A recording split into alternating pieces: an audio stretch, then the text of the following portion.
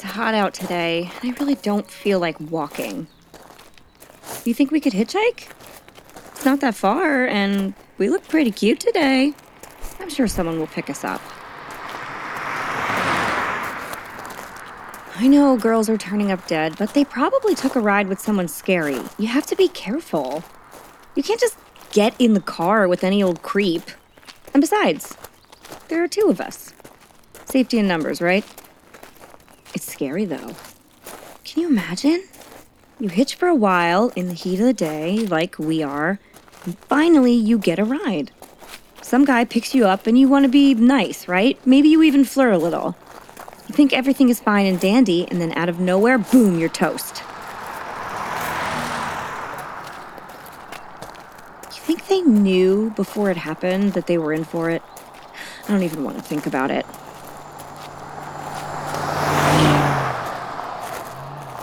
I read somewhere that he cuts their heads off and keeps them. What do you think he did with the heads? Oh, don't be vulgar. What kind of monster does that with severed heads? It's one thing to kill someone, but quite another to do that. Honestly.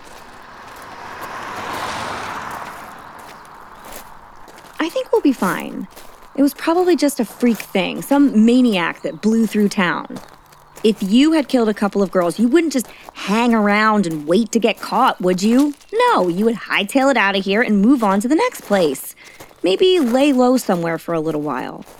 There's no way he's still lurking around the streets. Next, you're gonna tell me he's driving around with heads in the trunk. Look! We got one! Come on! Oh, that's a big guy. Say, have you ever seen a man that tall? Oh, would you relax? He's wearing glasses and a collared shirt. What kind of murderer goes around wearing glasses and a collared shirt? Here, I'll ask him. Hey, mister, you're not that guy who murders college girls, are you? There. Are you satisfied? Oh, come on. What's the worst that could happen? Get in. I'm Holly. I'm Leslie. And we would be dead.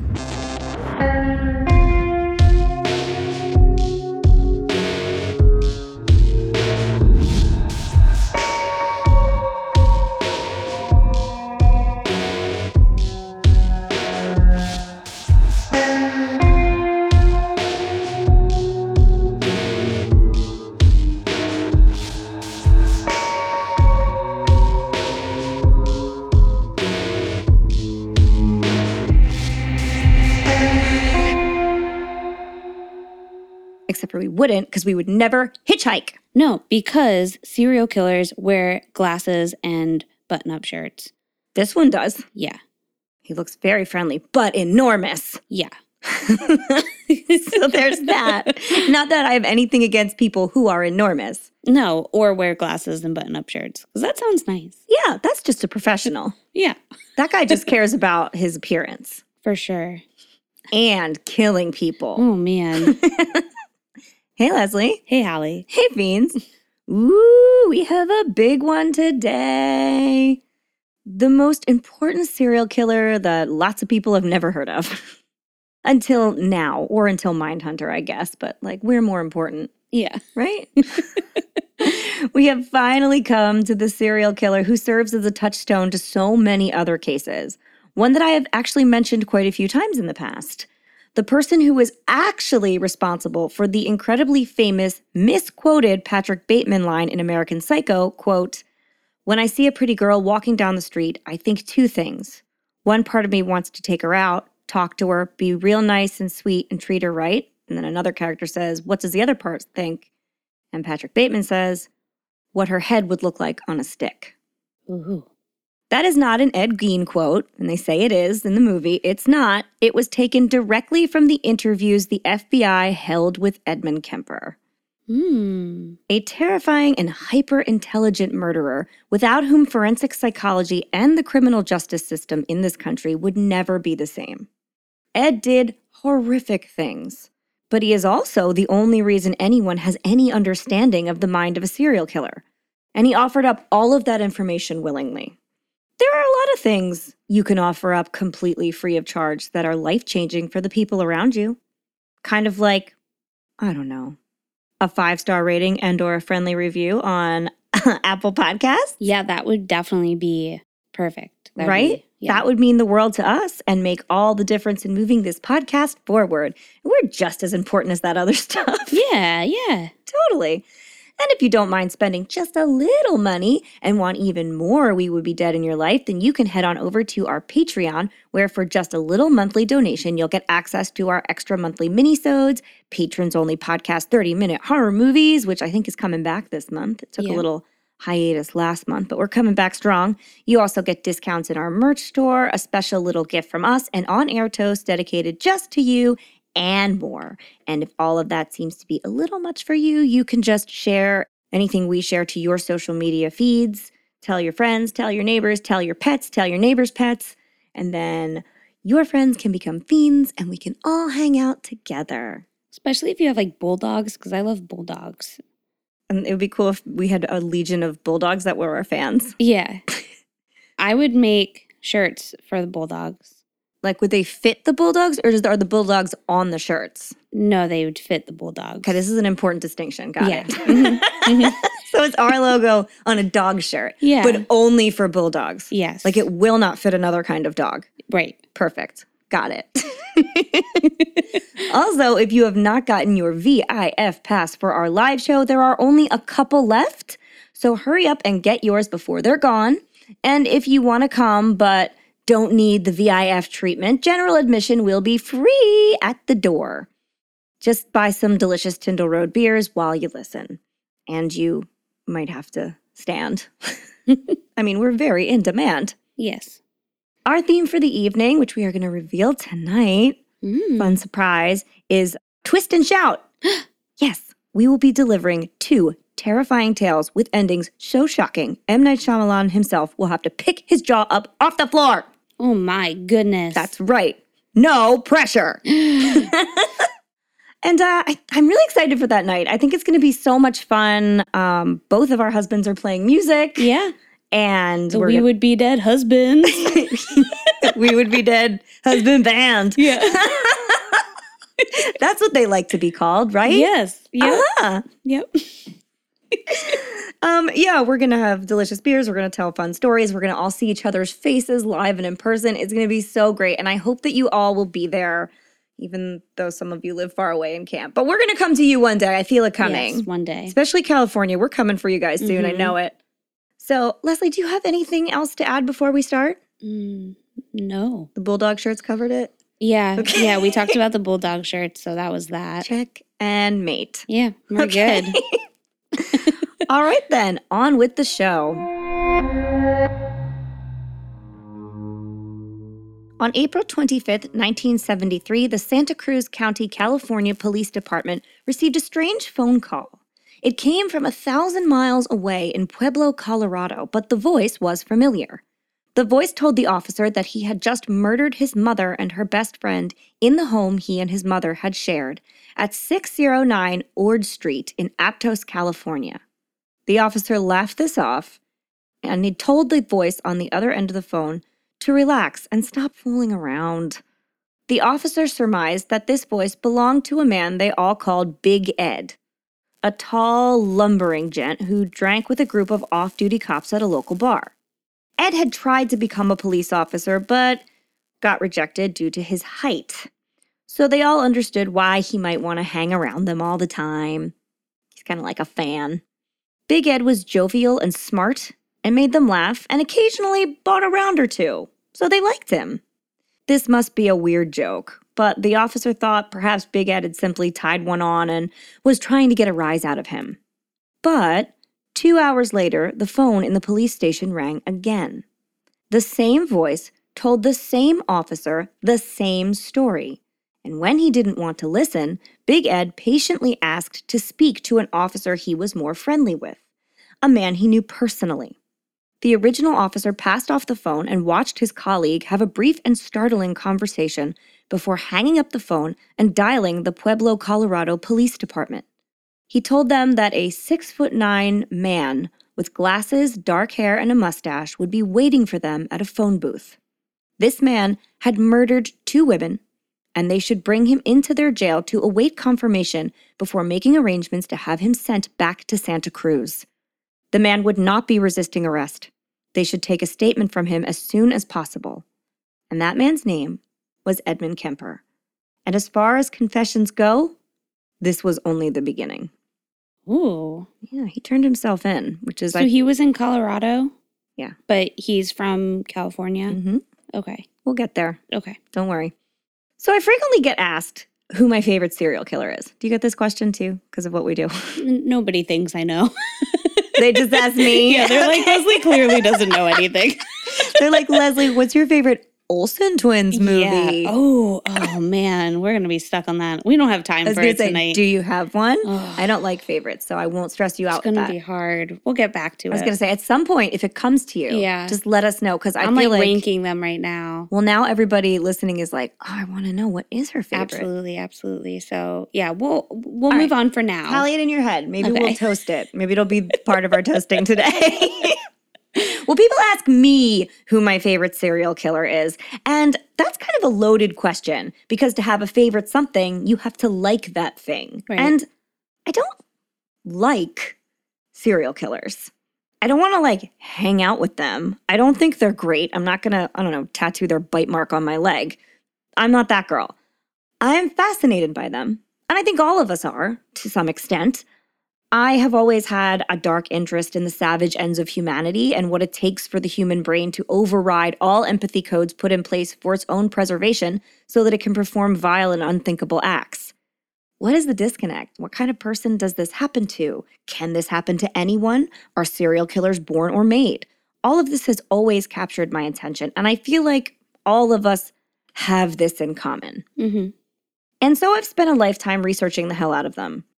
I'm sure you can say some version of the same thing. I mean, we've watched the same documentaries. We've talked about absolutely a lot of cases not on air. So, surprise, we're always like this. Even when the mics aren't on, we're still doing this. But with all of that said, they all kind of fascinate me on a certain level, but none so much as Ed Kemper. And I think that's because Ed was not only incredibly cooperative, but also... and this may get to some of you, and you might look at me weird, but I think I would like him. Mm. Now, I'm going to live with that statement being attached to me forever now. But also, I'm going to explain it. Ed Kemper is a man with an extremely followable story. You can get from point A to point B, and he will explain to you in detail why he did what he did. There are no excuses for it, but you can see why. He is unbelievably smart, and he knew when it had become time to take himself off the streets. And then he worked with the FBI to develop the criminal profiling system they still use today. Ed knows he's a monster. He has made no bones about it. He asked for the death sentence and to be killed by torture. Mm. I mean, of course, no justice system was like, yes, that's good. We will torture you to death. Oh, good. But he did say it. Do I have some kind of delusion that deep down he is good? No, not at all. Is he clever, though? Oh, yes.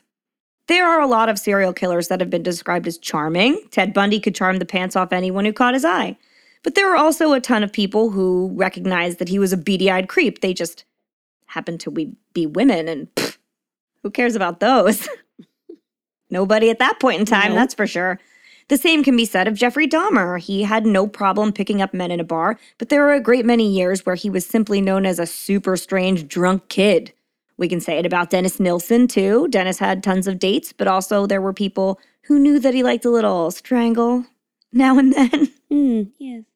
I mean, Ted Bundy was an obvious sociopath when talking to police, and Jeff was, well, he never was unstrange. But this isn't the case with Ed Kemper. He's so transparent in some places and opaque in others. If you ask anyone he knew outside of his family at the time of his murders, and this includes more than a few police officers and psychiatrists, they would tell you that Ed was a friendly and intelligent, affable guy who couldn't harm a fly. I mean, it's documented from psychiatrists. He wasn't really popular with the ladies, but he also didn't pretend to be. And he didn't, successfully date on the low. Only a psychological genius could murder his first 2 victims at just 15. be convicted of the crimes, put away for them, and then declared sane and safe just 6 years later by 2 medical doctors and a host of judges and lawyers, only to simply go back to murdering just a few short years later. But that's exactly what Ed Kemper did. So if we're going to explore this beast of a case, we have to start at Ed's beginning because it goes all the way back. Wow. Edmund Emil Kemper III, was born on December 18th, 1948 in Burbank, California, to parents Clarnell Elizabeth Kemper and Edmund Emil Kemper Jr. And oh boy, are we going to hear a lot about Clarnell later. You don't hear about a lot of Clarnells anymore. No. Not a popular name.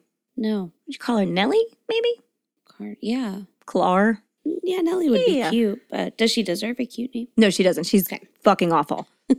But before we get to his parents, Leslie, why don't you give us a little information about 1948? Okay. Let's see when we are and get a clear picture of the world around us. Nice. So in 1948, we are in post-war America, so there's still some rationing from the government and within family homes. The average yearly income was $2,960 Yearly? yearly. Oh. The federal minimum wage was 60 cents. Oof.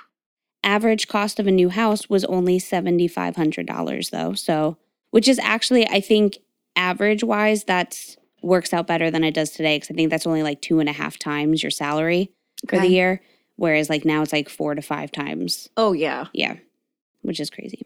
Super crazy. In fashion, Mm. Christian Dior debuted his new line in Paris in 1947, and the next year, with fabric rationing being lifted, his trends hit the American streets. Women's clothing would have that fitted, cinched-in waist look to accentuate the feminine figure, and men and children would be wearing like a more sporty, casual American look. So that's when that would start. Doris Day, Ella Fitzgerald, Frankie Lane, Tommy Dorsey, the Mills Brothers, Nat King Cole, and Bing Crosby were the popular musicians. Oh, I love this era. I love a fit and flare dress. I love that music. Formed in 1948, the Arlington Ladies are a group of volunteers who attend funeral services at Arlington National Cemetery to ensure that no soldier, sailor, airman, or Coast Guardsman is buried alone. Oh, that's nice. Yeah, they're still active to this day, and they now have an Arlington Gentleman, too. Oh, that's good. Mm-hmm. Highway Gothic is a standard set of fonts specifically designed in 1948 to maximize legibility at a distance and high speed and are used on highway signs around the world. So that's when that started. That's interesting. I didn't know that was the name of it. Highway Gothic. Mm-hmm. That's great. Yeah. Lithium was used in beverage 7-Up until 1948. Wait, lithium was in 7-Up? Yep. Boy, that's a happy soda.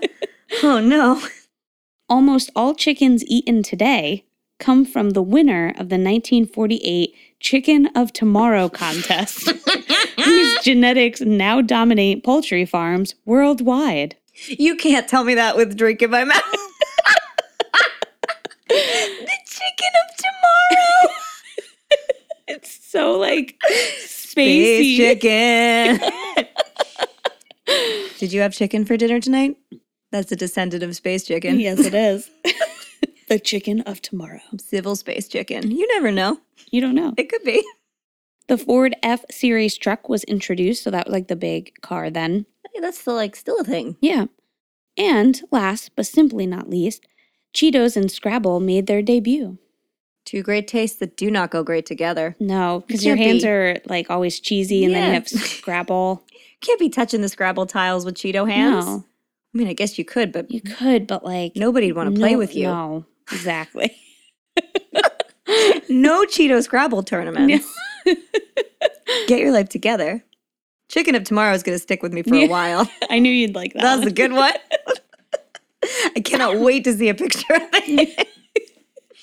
So it's 1948. We're really excited about the chicken of tomorrow. It's just holding its plaque with its wing. It's that like a well little behaved, space too. hat for some I reason. picture it with an astronaut helmet on. Oh, for sure. Like right? a little like tin. Like, Yes, and like as maybe a silver like chicken jumpsuit. yeah, holding its plaque. Yes. I now love the chicken of tomorrow. And I feel really guilty for eating its descendants. What if they have its photo on the walls, like at the poultry places, like where all the chickens are, and they could like look and be like, Grandpa! I hope they do. Or I guess it would be Grandma, because it's Oh, a yeah. chicken. Yeah, I guess. But like still, man, thank that chicken. Yeah. What a hen. That got me. Okay. So it's 1948. Ed's parents already have a 5-year-old daughter named Suzanne, and Clarnell is about to give birth to their only son, Ed.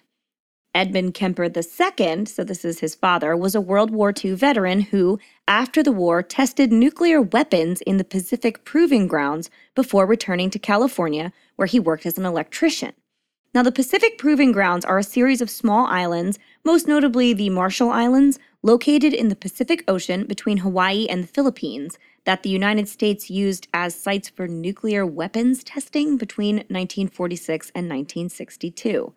The whole thing is monumentally unethical, namely because there were people fucking living there. It's horrible. Yeah, we're not great, America. In fact, many of the islands which were part of the Pacific Proving Grounds are still contaminated from the nuclear fallout, and many of those who were living on said islands at the time of testing have suffered from an increased incidence of various health problems, cough, cough, cancer. Through the Radiation Exposure Compensation Act of 1990, at least $759 million has been paid to the Marshall Islanders as compensation for their exposure to United States nuclear testing. I just thought that was really interesting. Right.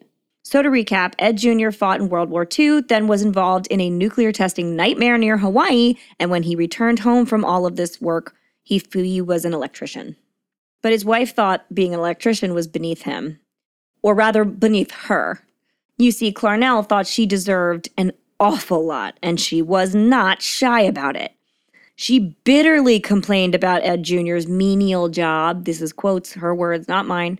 But the two stuck it out for a while, even though it wasn't pretty. Now, I'm not doing a big old history on Clarnell, but she was, for her time, a pretty intelligent and ambitious woman. Like she, obviously went to school in a time where higher education wasn't huge for women, but she was well educated and like top of her class. Okay. It was thought that a lot was going to be like coming from her, that she was going to be big things, and then she like wasn't. Oh, okay. This is the idea I got, and the only idea too in my head that kind of adds up to a woman who is that bitter about her position in life. Mm-hmm. Ed Kemper III was born at a whopping 13 pounds. Oh my God. Sweet, merciful Mercedes-Benz. I carried 2 babies, and my 8-pound son felt like a giant octopus lived in my stomach towards the end. Ew, don't tell me that. Listen, it's magical. You'll love it. I can't imagine what 13 pounds must have felt like, though. That's so much. Oh my God. Or like to be candid, the fucking damage it must have done on the way out. Oh, she was wrecked. You're done, dude. Holy cow. No wonder she was so bitter. Well, yeah, I mean, she has no excuse for how awful she is, but there are some things. It is not tight. But I guess it wasn't too bad because Clarnell and Ed Jr. had another child after that. Okay. Yeah, a daughter. Kegels. She kegled that shit right back together. Okay, Clarnell. Yeah. You got it. They had another daughter, Ed's younger sister, Allyn, which is spelled Allyn, and I think is kind of a fun name for a little girl. Oh, cute. Right? And she was born just 3 years after Ed. Okay. And so the Kempers lived as a family of 3 in suburban California. I mentioned he was born in Burbank. Burbank is a pretty well-known area. I don't have to tell you about Burbank. But they weren't really living happily. Ed Jr. was quoted as saying of his relationship with his wife Clarnell that, quote, "Suicide missions in wartime and the atomic bomb testings were nothing compared to living with her." Wow. And that she affected him, quote, "more than 396 days and nights of fighting on the front did." Oh my goodness. That is rough. Yeah, their marriage is going great. Ed had a fraught relationship with Clarnell from the jump, but he was, however, comparatively close with his father. And so Clarnell's constant berating of the one person he truly loves only made Ed hate her more. Which is why, when Ed Jr. and Clarnell separated in 1957, it didn't go super well for Ed. things got even worse when Clarnell decided after the separation that she was going to move with the children to rural Montana, far away from the one person Ed thought he could count on. And, might I add, far away from, like, people. If you lived in Burbank, surrounded by just people and things and stuff, and then you move to rural Montana, there's going to be a little culture shock going on there. Right. So while Clarnell may have been kind of okay with her daughters, there's not a huge amount of her relationship with them. It doesn't seem to be as dramatic. She was horrible to Ed.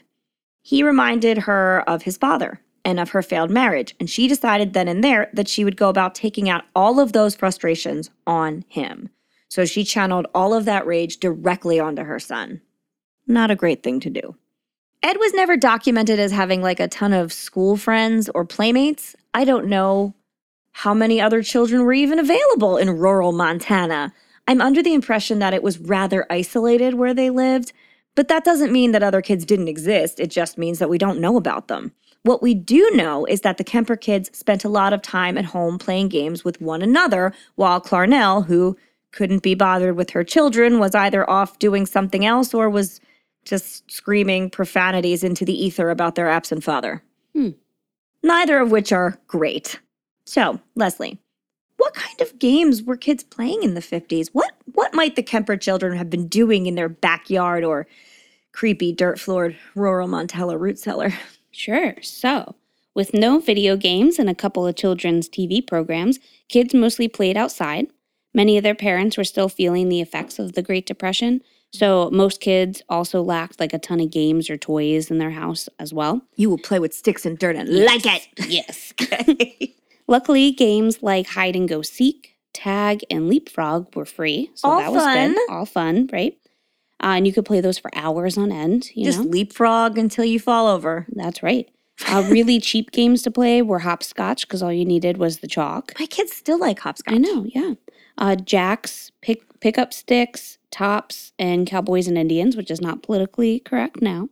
Oh my God, I had jacks when I was little. I played jacks all the time. I know a lot of these I would say like we also played as well because our parents played them. So worse than stepping on a Lego, jacks. Stepping on a jack. They're so pointy. Yeah, and then so cowboys and Indians, which could be free unless you had cool parents who also like bought the costumes. Nice. Yeah. And then there were just like straight up sports at like the local park. So basketball, soccer, field hockey, tag football. And then kids would spend the whole day outside, usually just needing to be home before the sun went down or in time to like set the table for dinner. See, I remember that too. I was like just free range. I was just released into the world until the streetlights came on and then I had to be home. Yeah, I only usually played video games or Roller Coaster Tycoon on my computer for hours on like rainy days. Yeah. I was never inside. And also, furthermore, if you were someone in the summertime who did spend all your time inside, you were like the weird kid. Yes. It wasn't like, cool, you're playing video games. It was like, oh, why are you playing video games? Or if you had the parents that called you in too early, too. Like way, like hours before the other kids. If you're like the kid that ate dinner at 5 o'clock or like 4:30. There was always one. Yeah. And I always was like, why are you eating now? That was my neighbor across the street. He was like my age. And so I always wanted to play with him because I was like, we're going to grow up and get married one day. So like I need to know you. Okay. But it was John, I could right? never. Okay. Perfect. But his parents never let him and his sister come out to like hang out with us. John, what's going on? I know. It wasn't John. Never mind. And it's because they ate dinner at 4:30. Yeah. Then there was also the kids who went to bed at 7 o'clock. Yeah. Oh. Did you have one of those? Yep. That was my future husband. It was John. Yeah, that's why it didn't work. I don't know, guys. Let us know if you had a kid like that in your friend group because I feel like it was common, but maybe we had weird experiences. Yeah. Well, those are normal fun games. Right. That sounds great, playing those games. And that's what most children did. Not the Kempers. Oh. What did they play? Oh. From his early childhood, Ed demonstrated some pretty dark tendencies and glaring red flags. Namely, a keen interest in cruelty to animals, which, as we all know, is a leg of the McDonald triad. So mark that off on your bingo cards. There you go. We don't have fires or bedwetting in this episode, but we have a lot of cat killing. Oh. So strap in if cat killing is painful, because there are a couple incidences of that coming up. And remember, you don't have to have more than one leg in the triad for some pretty dark things to be in the cards. Everything I've read said you only have to have one of the three. If you have more, I guess that speaks to a greater likelihood of things happening, but like you really do only have to have one. When Ed was 10, he dug a large hole in the yard and buried the family cat alive. Again, I assume their property was rather large and that no one was monitoring the children or the pets, and that is how this was possible. Once it was dead, because he buried it until it died, he dug it up. Okay, I need you, if cats are your thing, you have to skip forward. He dug it up, cut off its head, and mounted it on a spike. Cat head on a stick. Okay. Ed later told psychologists that the pleasure in this act came from lying to his family about where the cat had gone. So I could see that. I could see that being like the... Yeah, so it wasn't even what he did. It was Right. that he had done it and his family didn't know about it. Right. He also said that his fascination for decapitation, which makes a roaring comeback later in this case and later in this same year, when his mother had his father decapitate the family's pet chickens and force the children to eat them for dinner. Again, this is a pair of pet hens, not a brood that was bred and culled for food. This is like their pets. Not the chicken of tomorrow. Probably related to the chicken of tomorrow. No, because not yet. This is 10 years after 1948. Oh, damn. It was Then, direct yeah. descendant of the chicken of tomorrow. Oh, man. Maybe it was the chicken of tomorrow. We don't know where it ended up. What if they ate her? Maybe they did. And she made Dad cut the head off, and then they ate it for dinner knowingly. Oh, man. That's fucked up. And Ed talks about this incident and says like he had to leave and he rode his bike around crying afterwards and stuff. And then after he cried, he had to eat his pet chicken. It was like a horrifying incident. But then after that, Ed would also go on to kill a second family cat when he was 13 because he thought it liked his sister better than him. So he's Yeah. like, this one favors my sister Ellen, so it has to die. And it probably did. Cats, Maybe it did. They choose a favorite. That is true. They do choose favorites. Again, skip ahead if you guys can't handle cats. He pulled the cat apart into pieces and then left the pieces in his closet until his mother found them. Oh, that's like an act. That's like a... Yeah. Ooh. Yeah, he was just waiting, like, when's she going to find it? How long is it going to I take? just got nauseous. He pulled it apart. Said it was in pieces. I don't know precisely how he got it into those pieces. Yeah, it's pretty gross. Aside from Ed's solitary interests, so those are the games he played on his own, there were also games he played involving his sisters. Relax. The one thing the story does not have is incest. Well, with his sisters. Anyway, Ed would gather the girls in the basement and play gas chamber or electric chair. You know those fun games. Right?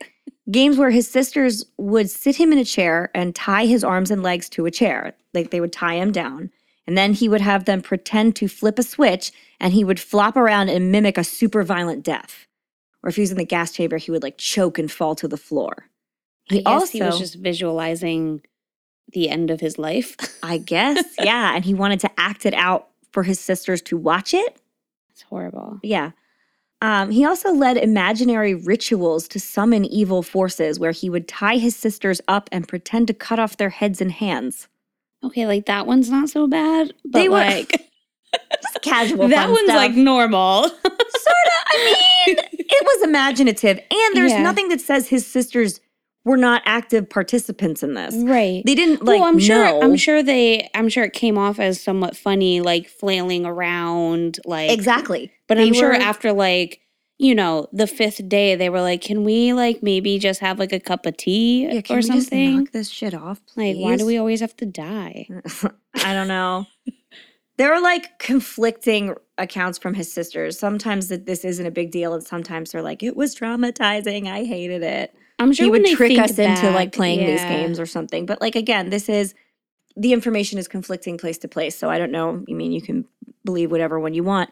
I always wonder if my friends, I had a couple of friends that we played some weird games with, and I always wonder if they think about, They're like, Leslie probably killed some people. or they're just like, oh, it makes sense. She's doing true crime. She was real weird. Did you play Gas Chamber? No, but I would turn everything into like a dramatic death scene at the end. Like we'd have tea parties and I would find them boring. So then I'd be like, my tea was poisoned. And then like they'd have to nurse me. And I'd be that's like, just a fun game. And they hated it. Also, They were like, we just wanted tea. then you were the star. Yeah. I was like, this is lame. Let me show you. All eyes on me, folks. I'm going to make it better. I watch All My Children. Let me. Oh my God, right? My mom loved those shows. Yeah. That was like a thing. Let me tell you how this is going to go. Sit back, folks. Yeah. Now, while I did mention that Ed did not have any romantic interest in his sisters, in second grade, when he was still living in California, he did have a crush on one of his teachers. And what did he do about that? Well, naturally, he took his father's military bayonet and snuck onto her property to watch her through a window for hours on end. Oh. Ed's older sister, Susan, liked to tease him about this crush. And once she asked him why he didn't just kiss his teacher. And young Ed replied, quote, if I kiss her, I'd have to kill her first. Yeah, that's what happens. I will remind you that at this point, Ed is max 8 years old. Oh. Second grade. That's Flynn's age, basically. That's like a little child. So he had already been ripping cats apart? No, I just went back a few years because I segued with romance. Oh, okay. Yeah, this is like before he killed 2 years after this, he started killing the cats. Now, these little eccentricities may not have rung the appropriate alarm bells for Ed's angry and distracted mother or his father back when they all lived together, but they were enough for his sisters to be wary of him. His oldest sister tried to do away with him twice in their childhood. Once, she pushed him in front of an oncoming train, and another time she pushed him into the deep end of a swimming pool. And at the time, Ed couldn't swim. Interesting. Uh-huh. So love, anger, and death are really mixed up and all over the place in this household. And at the center of it all was Clarnell, who never really cared for her oversized son. She would constantly point out how strange Ed was, how much bigger he was than all of his classmates. That 13-pound baby never really leveled off. Ed was always a full head and shoulders taller than every other kid in his class, and solid. As an adult, he's tops out at, I think, 6'9" and 280 pounds. Oh, he is a giant man. Wow. Very big.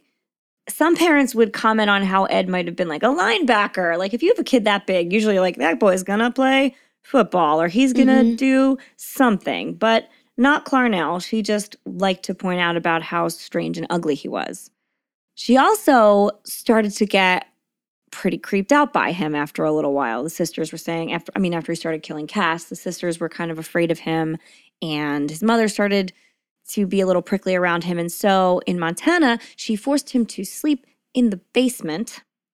They all slept upstairs in bedrooms, and he had to sleep in the basement. So after dinner, she would just put him down there. And he wasn't allowed to have any lights.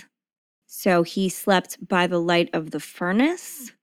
And he would talk about how he would sit there by himself and rats would run over his feet. Ew. And he would just live in terror of it. And that was all night long for him. That's horrible. Yeah, that's a horrible thing for a kid to go through. And his sisters, when they talk to his sisters, do they corroborate those stories? Yeah, they do. They're like, he had to sleep in the basement. She didn't want him in the main part of the house. That's 100% true. Wow. All of his stuff, I want to say most of it. Some stuff you can't. He's the only person that would know. But everything was backed up. He has 2 sisters, and we'll find out later that he also has he has a half-brother and a stepbrother. And the stepbrother has recently started speaking out. And he backs up other stuff too. So it fits all the checks and balances. He was definitely locked in a basement. And at that point in time, he also started taking his sister's dolls in the basement with him, and he would pull their heads off. Okay. Decapitation is like a long-standing running theme in this story, and it never stops until he's in jail.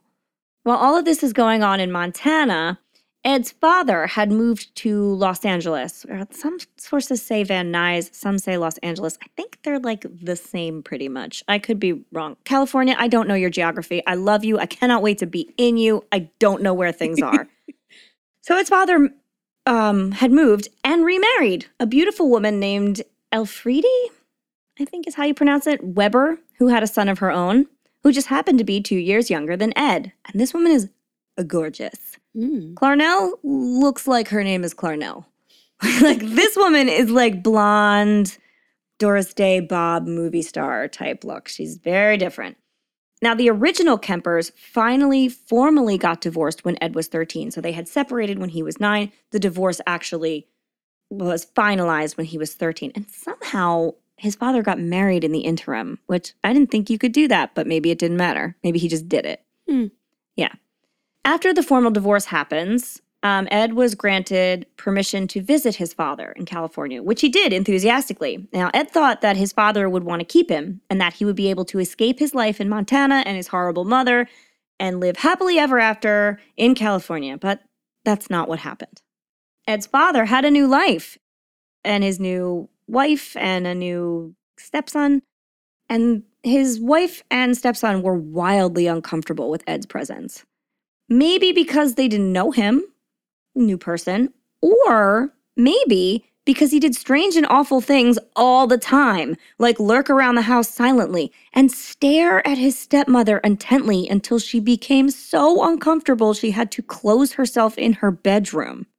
Wow. He just sat there and like bored holes through her with his eyes. Ooh, so weird. I don't like that. He also always tried to watch her get changed and like catch her naked. Because as I mentioned, she's really beautiful. And there are a lot of sources that say he also equated her beauty, like that's where he attached like beautiful women in anger because he felt like this beautiful woman had taken his father out of his life.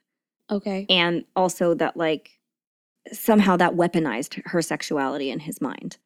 Now, this isn't the kind of kid you're going to want to keep around if you can help it at all. So Ed was sent back to his mother's house in Montana after a brief quote-unquote visit that he thought was going to be forever but wasn't. But he didn't want to be in Montana with the mother he hated, so Ed ran away a few months later back to his father's house to find out now that his stepmother was pregnant. Ed would go to do super charming things to his pregnant stepmother like follow her around the house and shut all the blinds as she walked from room to room because it was too bright in the house. So imagine just like walking into your living room and he like closes all the blinds and it's like, it needs to be dark. Oh my God. Yeah. So this time his stepmother wasn't going to tolerate this bullshit. She was like, nope, you got to go. And so they contacted Clarnell and it was decided that Ed would instead go to live with his paternal grandparents, Ed the First and Maud Matilda Huey Kemper, that's a name, on a ranch in the mountains of North Fork, California. So they were like, I don't want him. Do you want him? I don't want him. Let's send him to live with your parents. That's not great for a child to know is happening. Right. It's not great to happen in general, but especially he was well aware of what was happening. Ed's grandparents were also, like their marriage was the same dynamic as his parents' marriage. His grandmother was angry, insulting, and controlling, and his grandfather was what he called a little senile and just kind of like took it. Ed did, however, say that he loved his grandfather. This is one of the few people Ed says he truly loves. When Ed was 15, his grandfather gave him a rifle for his birthday, I believe, and taught him how to shoot it, and he taught him how to shoot it by shooting birds. Wait, I know this story. Yep. I know what's going to happen. Uh-huh. Is this a good pursuit for a darkly troubled teen who has a history of killing kitties? No, absolutely not. But his grandfather seemed to never know any better in general. He's one of those people that you're like, that's just grandpa, leave him alone. Right. Yeah. And it was something they could do together. Great. Yeah. Ed hated living in North Fork and fought with his grandmother bitterly, just like he fought with Clarnell, because she reminds him of his mother. He said that she was constantly emasculating him and his grandfather, exactly like Clarnell had done with him and his father. And on August 27th, 1964, while Ed the First was out grocery shopping, Ed the Third sat down to breakfast with his grandmother and immediately got in an ultra-heated argument. Now, after a few rounds, he stormed off. But then he came back with his shiny new rifle. And his grandmother sarcastically spat, "Oh, you'd better not be shooting the birds again." And Ed responded by shooting her in the head and back. And then he stood over her in shock while the sounds of his grandfather's car coming home from the grocery store slowly crept into his consciousness. So what did he do? Ed knew that if his grandfather saw his wife dead at the kitchen table, he would never get over that sight. It would destroy him. He also knew that he was going to immediately tell on him. So Ed walked out into the driveway, and when his grandfather got out of the car, grocery bags in hand, he shot him too. Straight to death. One of the two people he said he loved. Right. Then Ed went inside and called his mother. Okay. Blows my mind. He told her about the whole thing and asked her what to do. Clarnell told him to call the police, and so he did, and then waited calmly to be taken into custody. When the cops arrived, Ed was compliant and calm. When asked why he did what he did, Ed replied, quote, "I just wanted to see what it felt like to kill Grandma." Oh, is that all? Oh my God. Uh-huh. Now, at this point in time, we are in the era, which lasts an embarrassingly long time, when it was immediately assumed that every killer who did not have a clear reason for their actions had schizophrenia. Okay. We've talked about this before. If someone is a murderer and you aren't like, well, it's because his wife cheated on him or because this person stole from them, any nebulous reason, they're like, well, you have schizophrenia. That's the label we stamp on you right away. Now, we assume now that we know this is an absurd assessment. It's crazy to just think that. But back then, when in doubt, assume the killer has schizophrenia and was in a psychotic break when they murdered people and just didn't know what was going on, so they did it. And I think that was comforting to people. They just thought, oh, well, this person is sick, and that's why that happened. Right. Now I have a why I can walk away. Never mind the fact that it is very rare for schizophrenia to present at 15 years old. But it's possible. And no one really looked into it that hard. And so Ed was pronounced legally insane by court psychiatrists. It's important to note that these are court psychiatrists, and sent to Atascadero State Hospital, which is a maximum security facility that houses mentally ill convicts. From the ages of 15 to 21, this is where Ed stayed. His formative developmental years, the years that are most prominent in your sexual development, those were all spent in a small room, mostly alone, being examined by psychiatrists, which may be what some people need, and in that case, they should absolutely get it, but there is just one problem. Ed wasn't insane in any definition of the word, and he certainly didn't have schizophrenia. And so it was really easy for him to ingratiate himself with this staff. These are people who deal with violent people who do not have the means to be rational on a daily basis. So someone who is polite and compliant is going to be like their favorite person in the whole world. Yeah. At Atascadero, California Youth Authority, psychiatrists and social workers disagreed with the court psychiatrists, and rightfully so. Their reports stated, now these are people that are not motivated by the law at all. They're just motivated by like the actual person. And they said that Ed, quote, showed no flight of ideas, no interference with thought, no expression of delusions or hallucinations, and no evidence of bizarre thinking. They also observed him to be intelligent and introspective. Initial testing measured his IQ at 136, which is over 2 standard deviations above the average.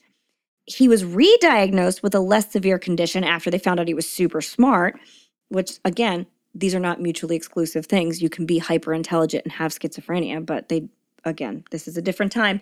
So then he was re-diagnosed with, quote, a personality trait disturbance, passive-aggressive type. I think he's aggressive, but that's just me. Mm-hmm. Later on in his time at Atascadero, Kemper was given another IQ test, which gave a higher result than the first. And this time, it came out with 145, which is almost staggering from what I can see. And this fact will come back time and time again. Ed has an enormously high IQ. Remember, he's still alive. Oh yeah, he's still alive. But I've read in so many places that IQ isn't necessarily the only measure of a person's intelligence. And I have to admit, I don't know precisely what it measures. I've only been told this is how smart you are. So Leslie, maybe you can help us out here. What exactly are we dealing with IQ? Sure. So I learned a lot today. Perfect. So formally referred to as intellectual quotient tests. IQ tests come in many forms. They can help diagnose intellectual disabilities or measure someone's intellectual potential. So French psychologist Alfred Binet created the first intelligence test in the early 1900s. Several years later, American doctor of psychology Henry Herbert Goddard, Goddard, took the Binet test from French to English and used it to test basic intellectual functions in U.S. school children and to support mental health diagnoses. Nice. Goddard remains a controversial figure in history of psychology. This is due to his argument that adults with low IQs shouldn't procreate. He was kind of like the one that No, he was a eugenics guy. Society, for the most part, has since moved away from this viewpoint. Not great. Yeah. Today, there are numerous IQ tests that are used for different purposes, but most are used to help diagnose learning disabilities. IQ tests are set at 100 being the average. Mm-hmm. Every few years, scientists have to revise the test to bring the average back to 100. So most people's scores range from 85 to 115. Oh my God.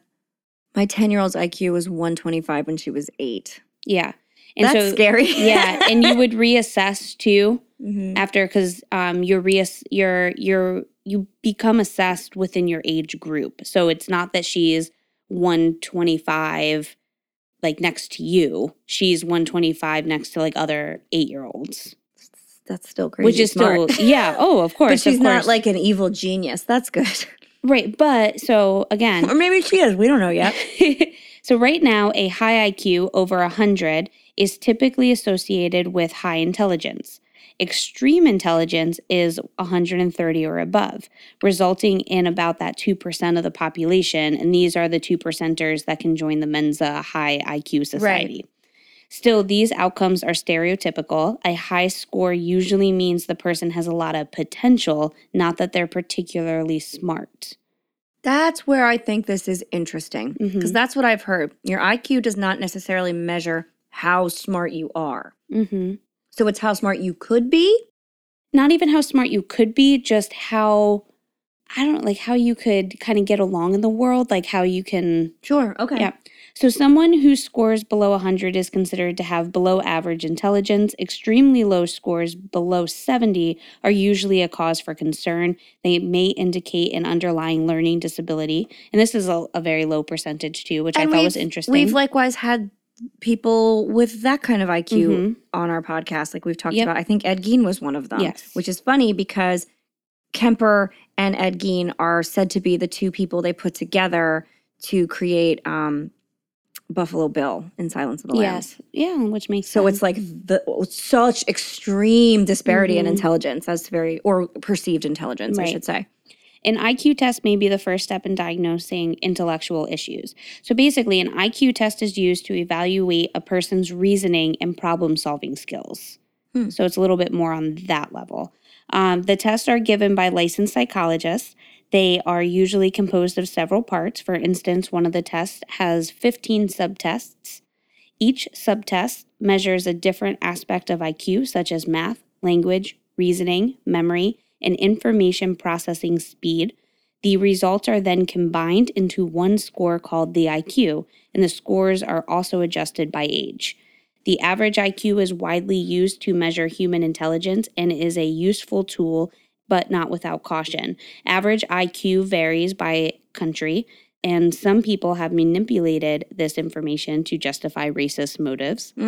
IQ tests have been skewed to use as proof of superior races and genders. Though to this day, scientists have seen zero differences in results of men and women. And any difference in race is not because of genetics, but more about environmental factors like access to education or proper nutrition. Even infectious diseases within countries could cause test scores to be lower. So that's like the idea of once we started to get vaccines, the IQs started going up. Huh. Interesting. Because they think that when you have an infectious disease, your brain, especially when it's in its developmental stage, your body is trying to fight off this infection and not worrying so much about your development in the brain at the time. Interesting. So again, just to recap, the IQ test results is not to determine how smart you are, but more so what your intellectual potential is. So like your problem-solving skills and your reasoning. That's very relevant here. Yes. Because while we don't have a lot of formal education when we're dealing with Ed Kemper, we do have a lot of cleverness and creativity and ability to learn. He's constantly learning from his surroundings. Yeah. And even going back, I mean, the reason that we know these stories is because he's telling us, and he is reasoning and problem solving why he did these things. Yeah, absolutely. Ed was a model patient and prisoner. He was good-natured, polite, respectful, and most importantly, helpful. It was these traits, along with his constant good behavior, that allowed Ed to have jobs during his time at Atascadero, specifically administering tests for the staff psychiatrist, which is, wow, enormously unwise. I struggle to get a job doing this very thing, and I am an adult person with an advanced education and no criminal record. Yeah. I'd really rather administer polygraphs, but that's neither here nor there. Anyway, while it appeared that Ed was working hard and reforming himself, what he was actually doing was learning. Learning how to appear to have the kind of personality that would pass all of these tests. After he learned how the test worked, he was able to manipulate any psychiatrist he encountered. He even learned from criminals he was interviewing. So he would pick up tricks like he learned from a lot of sex offenders that if he was going to rape a woman, it was best to kill her and leave no witness to your crime. That's charming, right? But he just soaked in every bit of information he got. So on his 21st birthday, December 18th, 1969, Ed was released on parole from Atascadero just 6 years after being admitted and killing his grandparents in cold blood. And against the recommendations of every psychiatrist who worked with him, Ed was placed in the care of the one person he needed to stay as far away from as possible, his mother. So it's conditional upon his parole that he be like in somebody's care. Right. I know he's 21, but I guess that was just part of the fact that he had been locked up in his youth, so they had to release him in the care of somebody. That's so, yeah, I can't believe he went back to his mom. Yeah, bizarre. And his father's still alive at this point. Like, he could have gone to him, but he didn't. Just so you know, so I don't know the story. I didn't know this story at all. But I've only seen 2 episodes of Mindhunter. Oh. And everything you're saying, like, I'm getting every visual. Like, I'm remembering it all. Like, they did such a good job of, like, actually telling his story. They did a great job of telling his story, and they also represent him very well in the actor who plays him. He speaks like him. He looks like him. His presence is similar, but he is a lot more scary, which I think in turn is actually more frightening. Okay. Because on Mindhunter, when you see Kemper, a lot of the times, like, he's kind of frightening. But if you watch the actual Kemper interviews, which I will post some of in the show notes because they are just ubiquitous. They're everywhere. You can find them. He is so easy to watch. Right. He's affable and pleasant. There's never a moment of him, even when he's talking about grisly murder, where you're intimidated. You're like, oh, yeah, this is just some guy telling me a story. It's fine. Right. Which is so much more unsettling to me that you could easily be comfortable in this man's presence. Easily. If we met him tomorrow, we'd probably be fine talking to him. Right. So anyway. But yeah, you're doing a great job. Thanks. He's back with his mom. Now, while he was away in lockup for those 6 years, Clarnell had remarried, taken the last name of Strandberg, then also got divorced again, and moved to her new home at 609 Ord Street in Aptos, California, which also happened to be a short drive from where she worked at the University of California, Santa Cruz. She was an administrative assistant there. So this puts Ed near a college. And technically, that should be good because one of the conditions of his parole was that he had to enroll in college courses. He also claimed at this point in time that he had aspirations of becoming a police officer, though he was rejected from the force because of his size. I didn't know that was a thing. They're like, you're too tall. Yeah, probably to be too intimidating.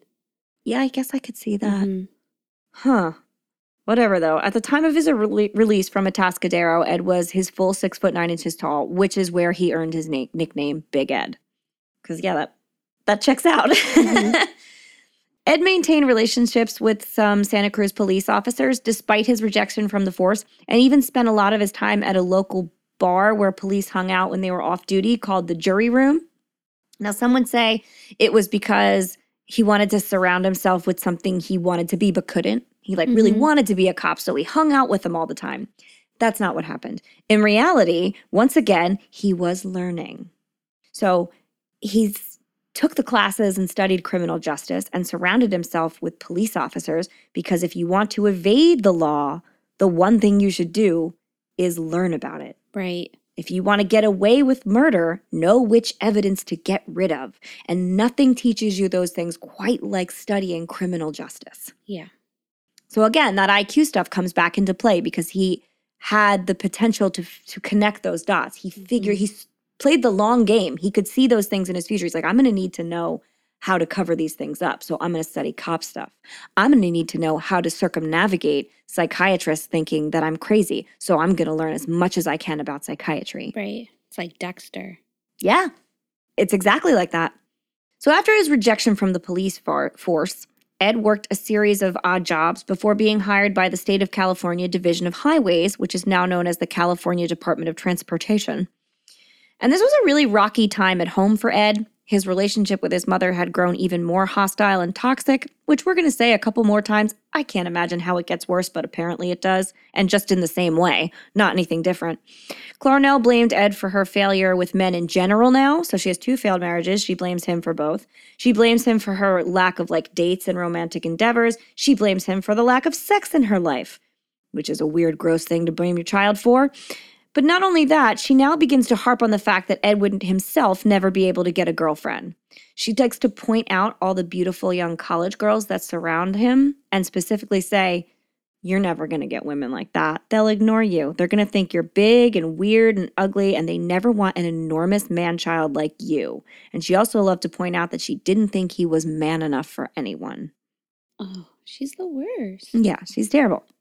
Now, once Ed saved enough money, he moved out to live with a friend in Alameda, California.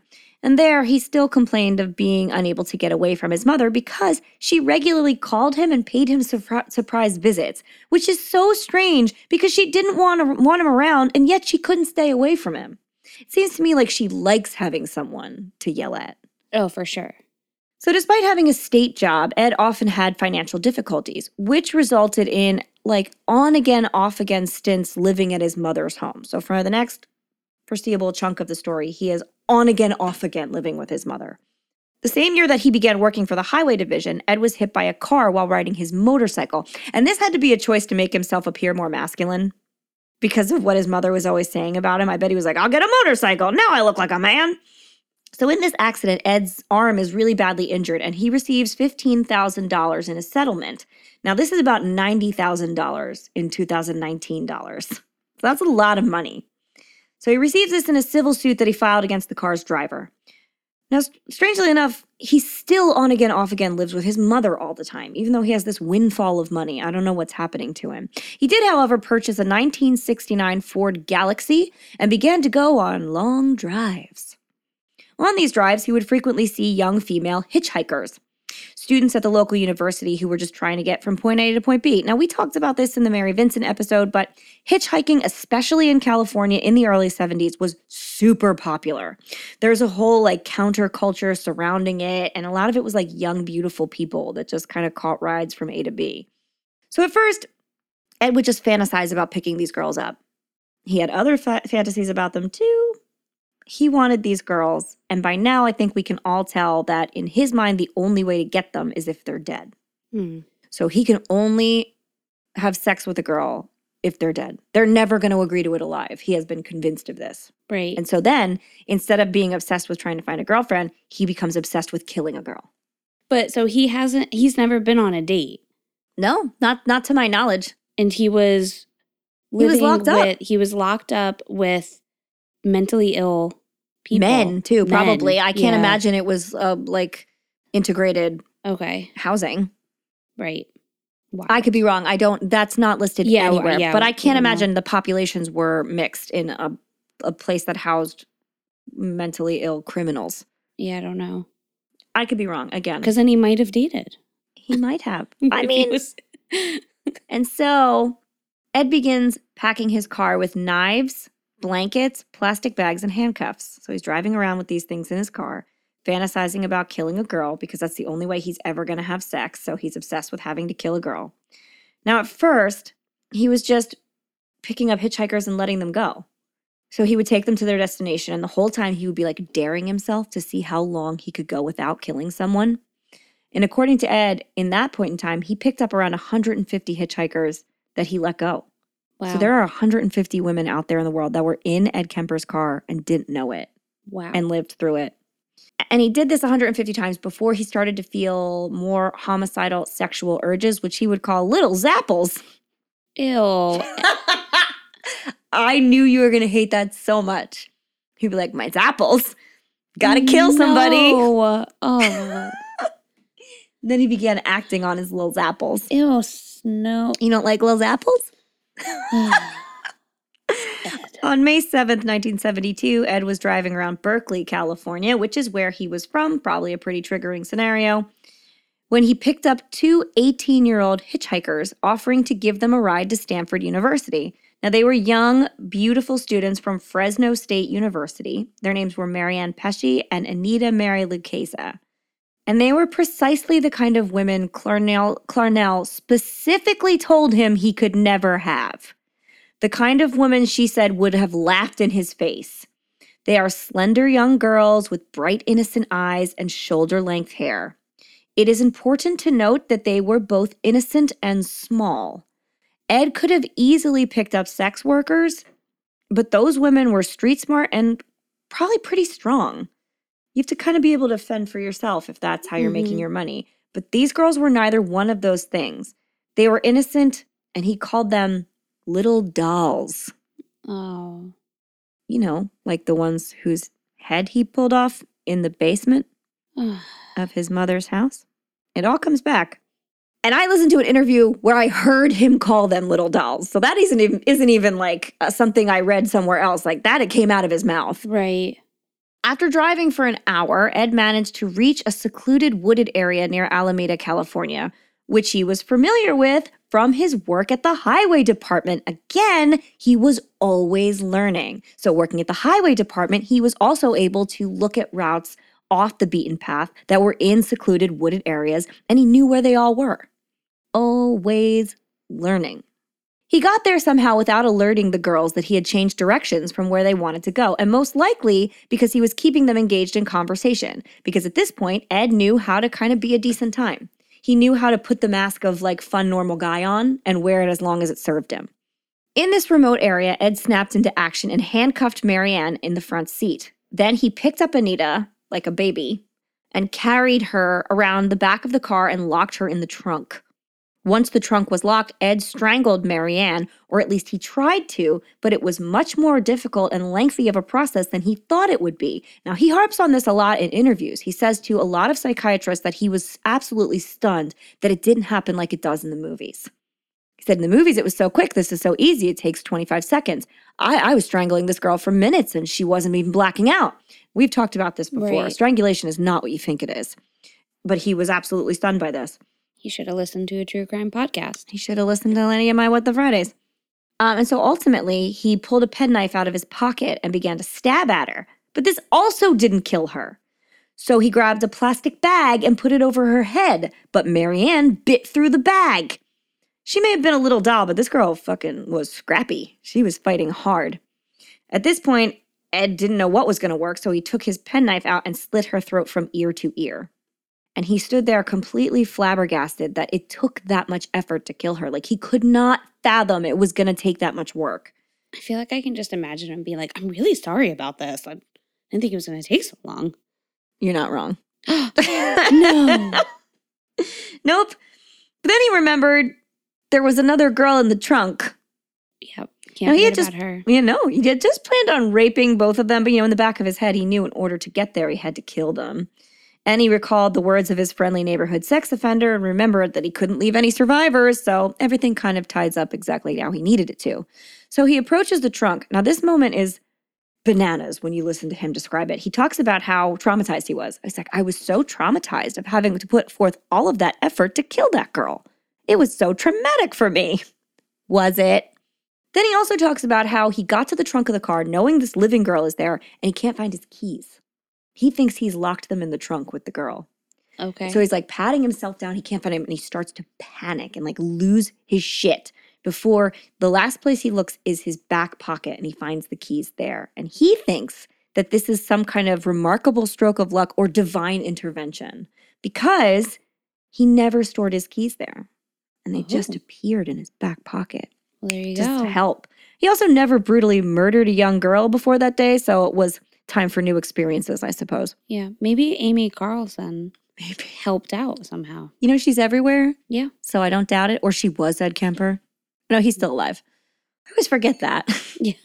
Ed also frequently recounts a really strange and specific moment when he handcuffed Marianne, like before he killed her. And this is where what you just said comes into play. He recalls, quote, that he brushed the back of his hand against one of her breasts and was embarrassed by this. And he said, whoops, I'm sorry. Because he touched her boob with the back of his hand. Even though he went on to like brutally murder her a few minutes later. Boob touching, out of line. So once he finds the keys, he gets Anita out of the trunk, takes her in the car, and stabs her to death as well. He doesn't even mess around with the strangling or the bag. He just stabs her. After both women were dead, he has sex with both of their lifeless bodies in the car and then puts them in the trunk. Now, on his way home, Ed is stopped by a police officer for having a broken taillight. Bodies in the trunk. So he goes so far as to ask the officer, okay, do you need to check the taillight through the trunk? And the officer declines and just lets him go with a warning because he's like one of those cops who's like, no, just go get it fixed. You can be on your way. Have a great day. Because again, puts on the mask of being like a really nice, affable guy. When Ed is later asked like what the hell he thought he was going to do if they opened the trunk, he said at that point he was resigned to kill that cop. He knew he suggested looking in the trunk because he knew he had to kill him.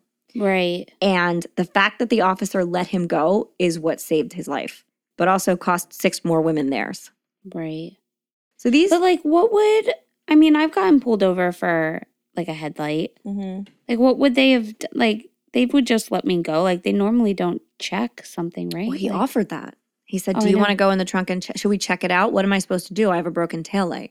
I guess he didn't know. He didn't make that connection. He just didn't. He had Okay. never been pulled over for that kind of thing Yeah. before and thought like, okay, well, they're going to go look now or we're going to have to fix it on the side of the road and I'm done. I gotcha. Okay. So it's potential for intelligence. Okay. Not necessarily. It all comes back to that. These killings were during a brief period of time where Ed was living with a roommate. Again, I said they're little splotches of time. On and off again. Yes. And on this particular afternoon, Ed's roommate was not home. So he took the bodies into his apartment where he photographed them and had sex with them before dismembering them, taking particular care to completely decapitate them, like the cats and the chickens and the dolls. He then puts the body parts into plastic bags, which he abandoned near Loma Prieta Mountain, except for the heads. He kept those for a little while. And yes, he did what the girl in the opening monologue expected he might have done with them, which is have sex with them. Later, he would dispose of the heads in the same location in a ravine. So like right by where he put the bodies, but there's like a little ravine there.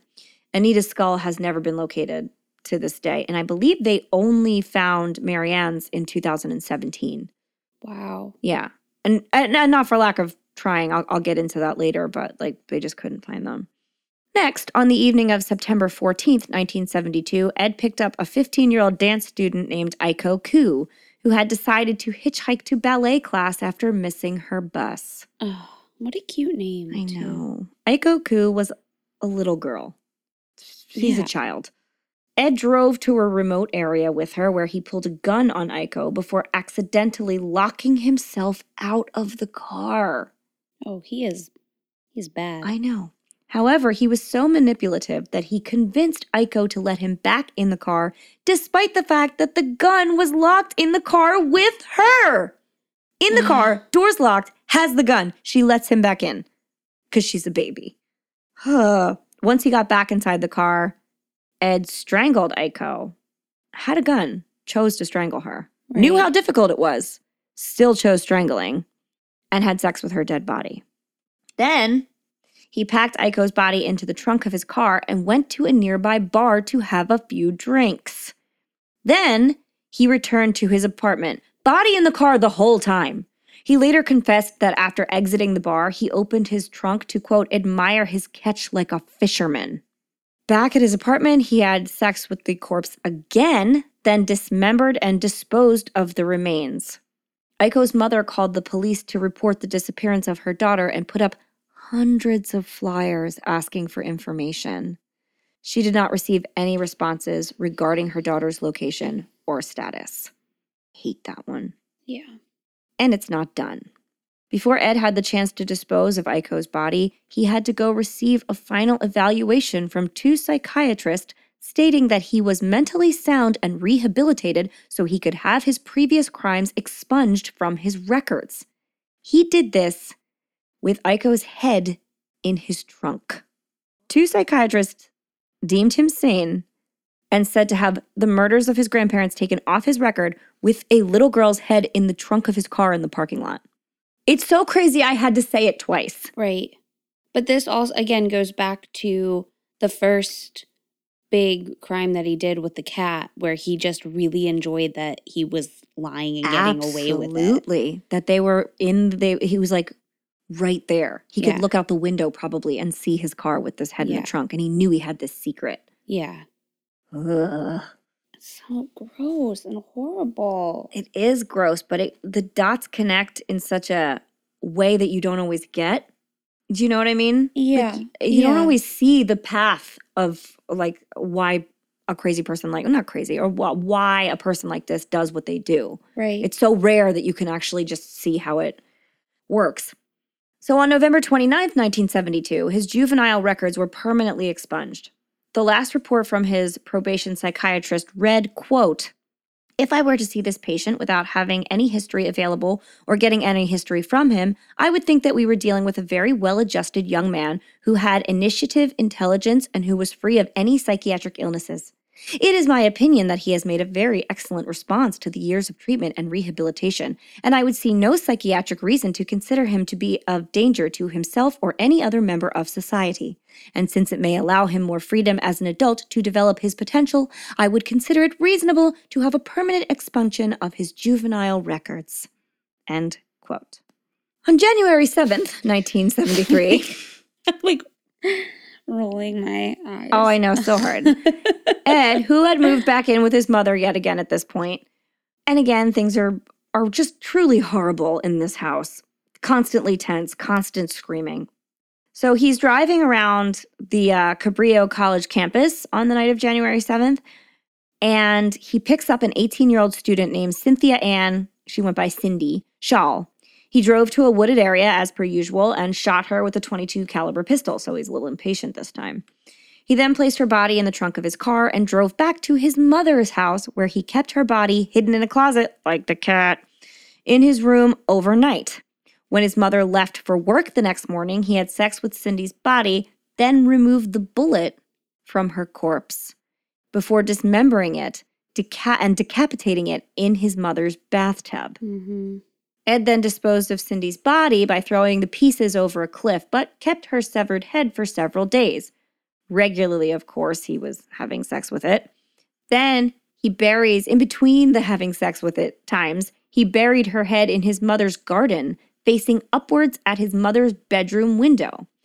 He later stated that he did this because his mother, quote, always wanted people to look up to her. He is something else. Mm-hmm. A pathologist later determined that Cindy had been cut into pieces with a power saw. So as he goes along, he's more and more efficient too. So now he's using a gun, he's using a power saw. Things are much cleaner and faster than they were when he started. Again, learning, always being better at what he's doing. He was always learning. Always. I What's know. that song from? Oh, I don't know. Waiting for Guffman. Oh, yeah. Oh, Lord. So at this point, he's a well-oiled machine. When he picked up a girl, he would let them in the car, and then, oh, this gives me the creeps. He would, they would get in the car and close the door, and then he would reach over top of them and open and close the door, be like, I just got to make sure it closes. Sometimes the door doesn't close, and I want to make sure you're safe and it's locked.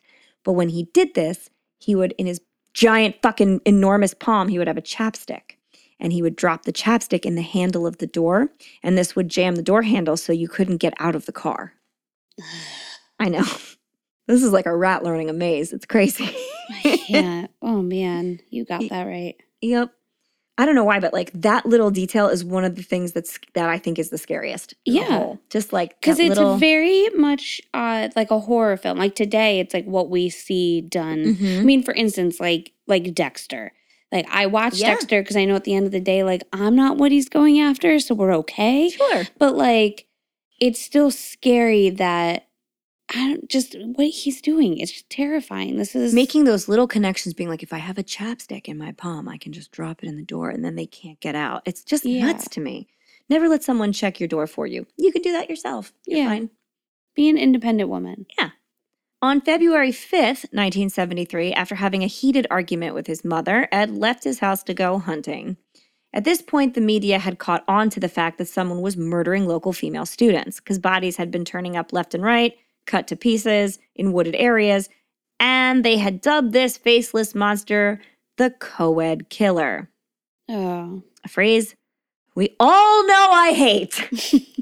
Tell us about it, Holly. Use because co-ed refers to only attractive, usually, female college students. And yet co-educational means both men and women in an educational environment. And yet it is never used to describe men. It is only used to describe women, and only instead of using their personhood. Calling them a co-ed is robbing them of their humanity. It's like they're just a thing. They're just a pretty thing walking around. That is a female student, okay? Can we please cancel co-ed? Can that be done? I'm so mad about it. Yeah. Likewise, I will rarely call Ed Kemper the co-ed killer because I fucking hate it. But that is what he is famously known as. Anyway, at this point, there's a heightened suspicion because there's a serial killer preying on hitchhiking students in the Santa Cruz area. So students were advised to only accept rides from cars with a university sticker on them. But Ed's mother works at UC Santa Cruz. And so he got himself a sticker and put it on his car. Oh, damn it. He then encounters 23-year-old Rosalind Heather Thorpe and 20-year-old Allison. Her name is Alice Helen, but she goes by Allison Liu, on the UC Santa Cruz campus. So according to Ed, Rosalind entered his car first and reassured Allison that it was okay to get in. So she was like, I don't know about this. There's creepy stuff going on. And her friend was like, no, get it. It's fine. He then immediately shot them both and stuffed them in the trunk. Ed then brought them both back to his mother's house. This time he beheaded them in his car and then carried the headless corpses into his mother's house to have sex with them. Then he dismembered the bodies, removed the bullets to prevent identification, and discarded their remains the next morning. When questioned in an interview as to why he decapitated his victims, he explained, quote, "The head trip fantasies were a bit like a trophy. You know, the head is where everything is at. The brain, eyes, mouth, that's the person. I remember being told as a kid, you cut off the head and the body dies. The body is nothing after the head is cut off. Well, that's not quite true. There's a lot left in a girl's body without the head." I hate him. But also, remember the chickens. After their heads were cut off, they were still dinner. Chicken of tomorrow. All comes back to the chicken of tomorrow. Truly. Though these women were really just a substitute for the woman Ed really wanted dead. And that's obviously his mother. It was a long time coming, but we knew the day would arrive. I told you in the beginning.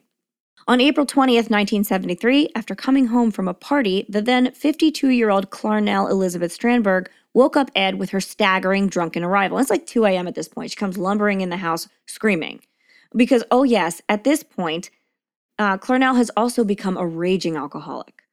And that is kind of snowballed slowly over the course of the story I've just told you. And her drunkenness, of course, only fueled to make her more violent and make her rages against Ed more profound.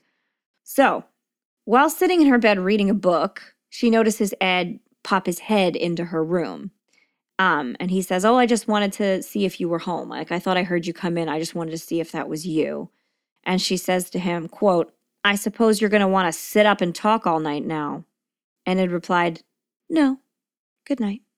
Oh. He then waited for her to fall asleep, and at approximately 4 a.m., he snuck back into her room and bludgeoned her with a claw hammer, then slit her throat with a penknife. And it gets worse. He then decapitated her and had sex with her severed head. Oh. I said there was no incest with his sisters. I did not promise there was no incest with his dead mother.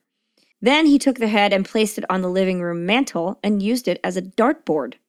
Ed stated that he, quote, put her head on a shelf and screamed at it for an hour, then threw darts at it, and ultimately smashed her face in. He also cut out her tongue and larynx and tried to put them down the kitchen garbage disposal. However, it could not break down the tough tissue that is your vocal folds. I don't need to know that. And it just ejected it all back into the sink. Oh. Yeah, which is a lot of evidence and very gross. Yeah. But later, Ed said of this that it, quote, seemed appropriate, as much as she'd bitched and screamed and yelled at me over so many years.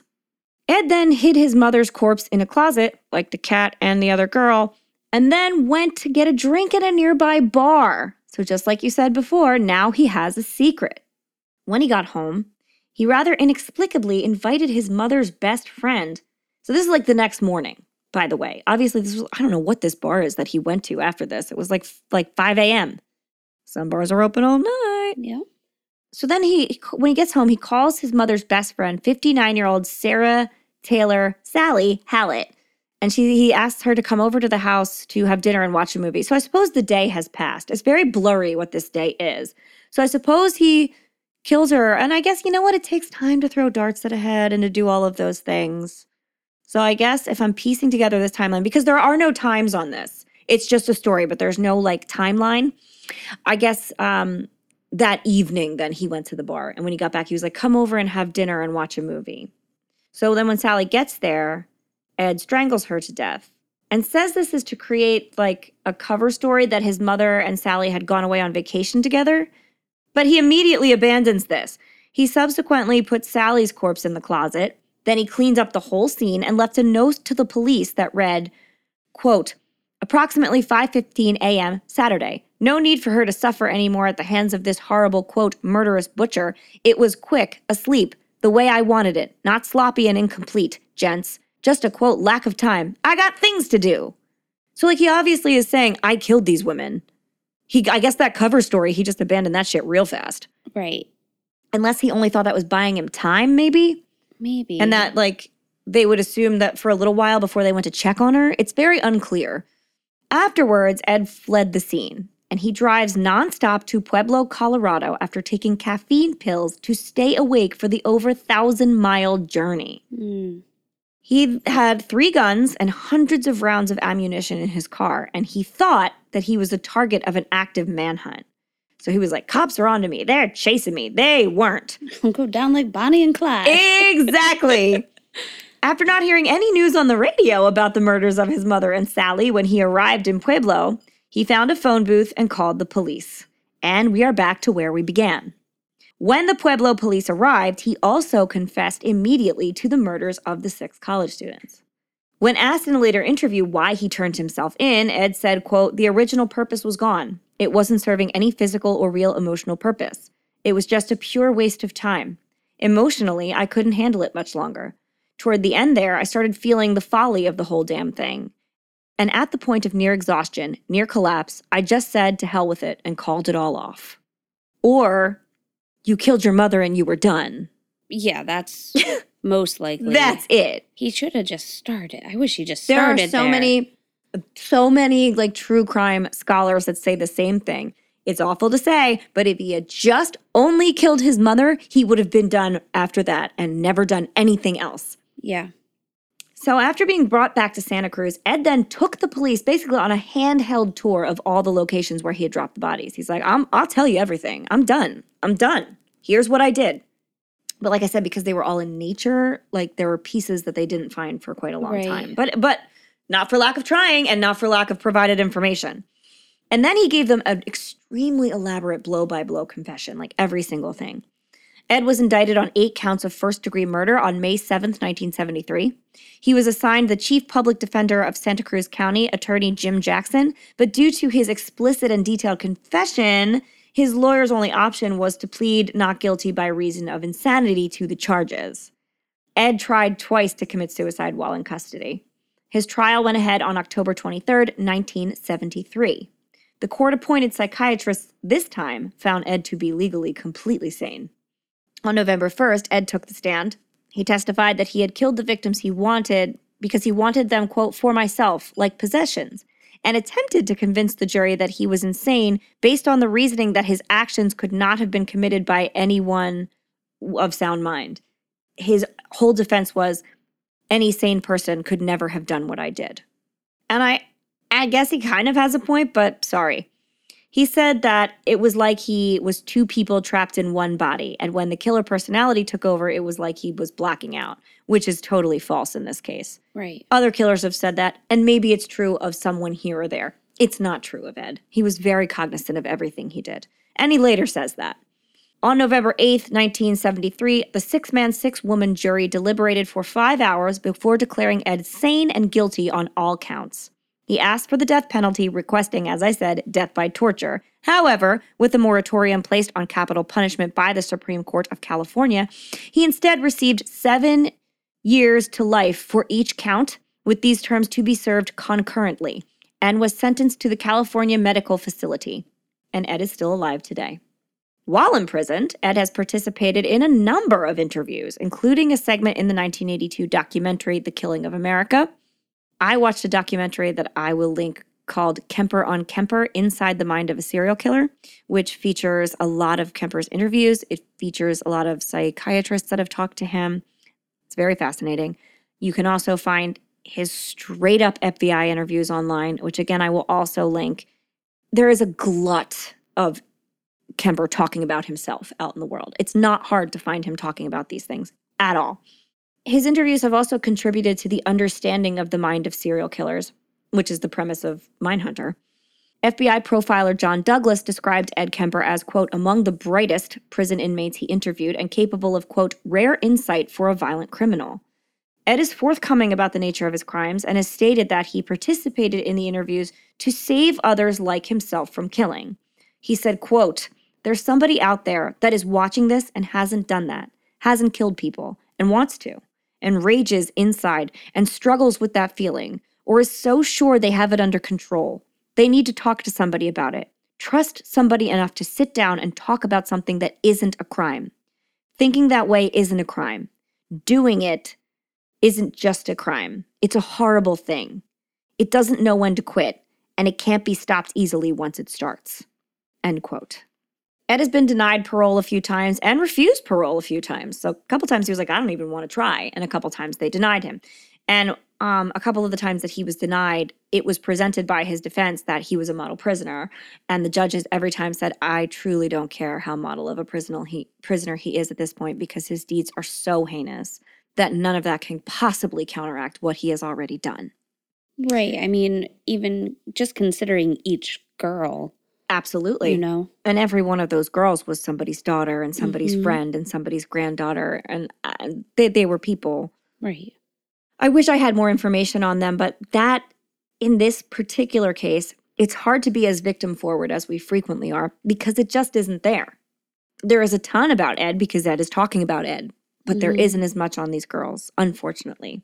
The next time Ed is up for parole is in 2024, and I just don't think it's going to happen for him.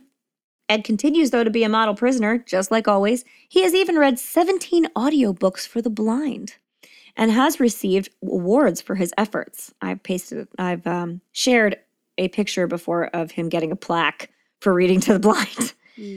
So if you want a known serial killer to read you, Star Wars by George Lucas, like the novelizations, Rosary Murders, Flowers in the Attic, Web Between Worlds, Windmills of the Gods, Dune, Book 4. I've gone to bed with this, Holly.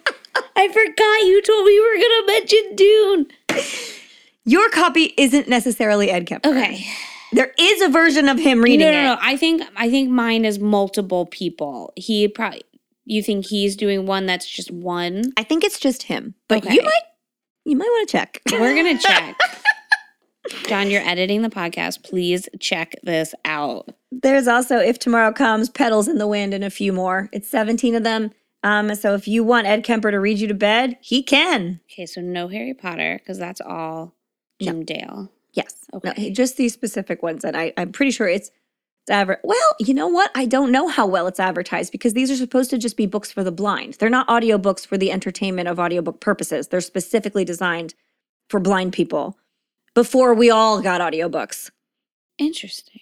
Right. I wonder what they would do. He was like at the helm of a program where prisoners read to the blind. It was like a thing. Huh. Okay. Because again, he's in prison. He's putting on his like model prisoner hat and just doing the things he should do. Anyway. So that's Ed Kemper. Wow. Big Ed. Wow. So I just looked up photos of him because Sure. I've seen them from like middle-aged Ed. Sure. And then Young Ed, different. Yeah, and then obviously Ed on Mindhunter. And so young Ed, yes, very different. And what I would say is the main difference between him and like like Ted Bundy, even just in photos, like Ted always had like kind of crazy eyes. He sure did. And personality-wise, he was very narcissistic also. So you can kind of see, like if you talk to him, you'd be like, okay, you're just this like charismatic guy that is like full of himself.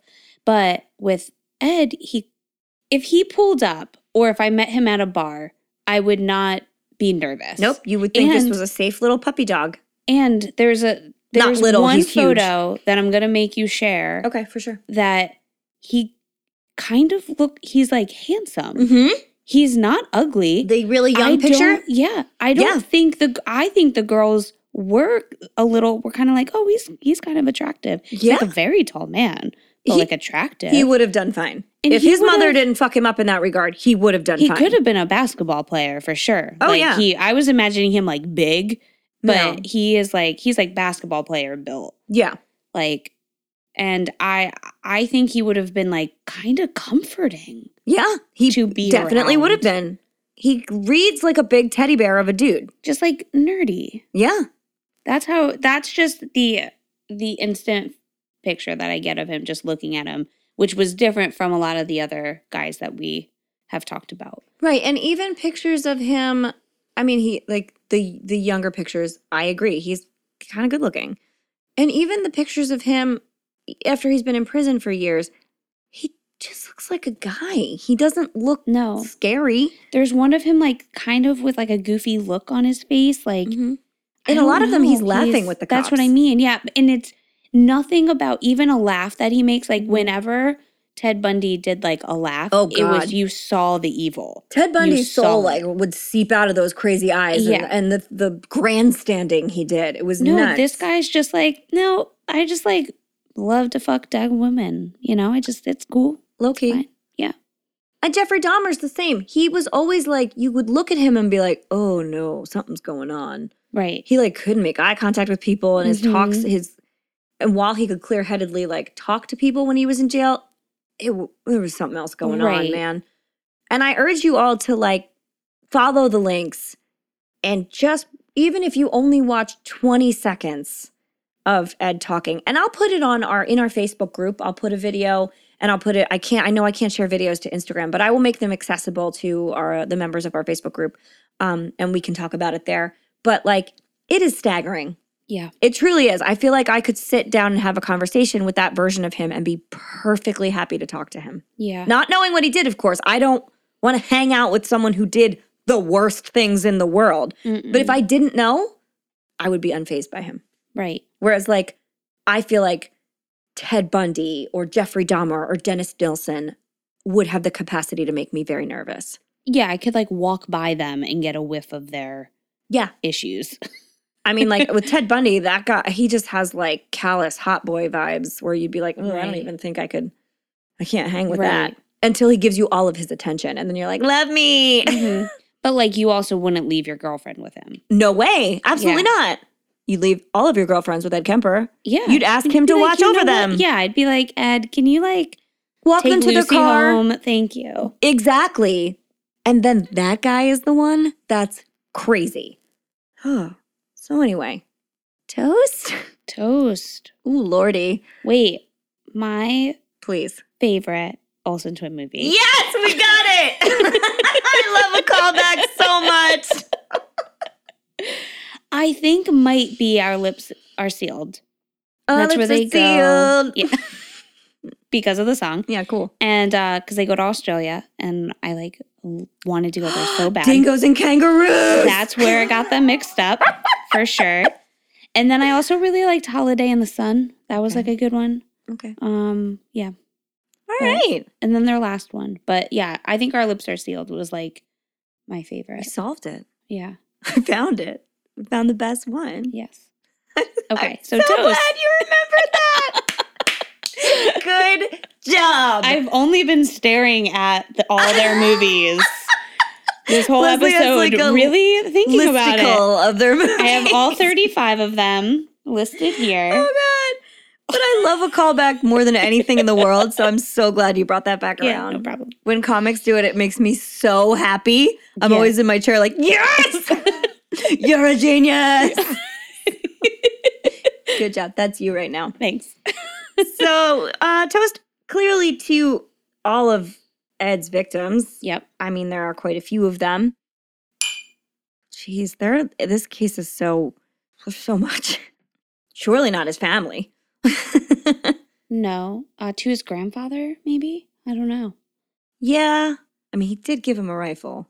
But he thought he was like helping the boy out. He did. He didn't know what was going on. So to Grandpa, to Ed the First. Yeah. Do we have anyone else to toast this week? We sure do. Yes. Hillary Erblund. Ooh, Hillary. Yes, you. who is a best fiend. Ooh, you are a phenomenal, wonderful lady. Cheers. Yes. I believe her favorite Olsen twin movie Okay. is probably a New York Minute. Yeah, you think That's so? their last one. It's Yeah. like one of the few I've seen. Yeah. Mm-hmm. Yeah. I like that you could just They like, came in strong. you could really feel it. You could just sense that from her. Yeah. Perfect. Absolutely. So Hillary, New York Minute. You heard it here first.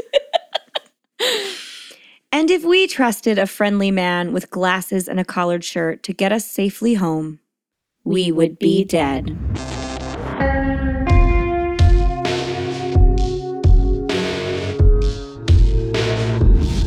Thank you for listening to the We Would Be Dead podcast. Hit subscribe now to never miss an episode. Rate and review our show on iTunes. Follow us on Facebook, Instagram, and Twitter at Would Be Dead Pod. And join our Facebook group to discuss the podcast and more.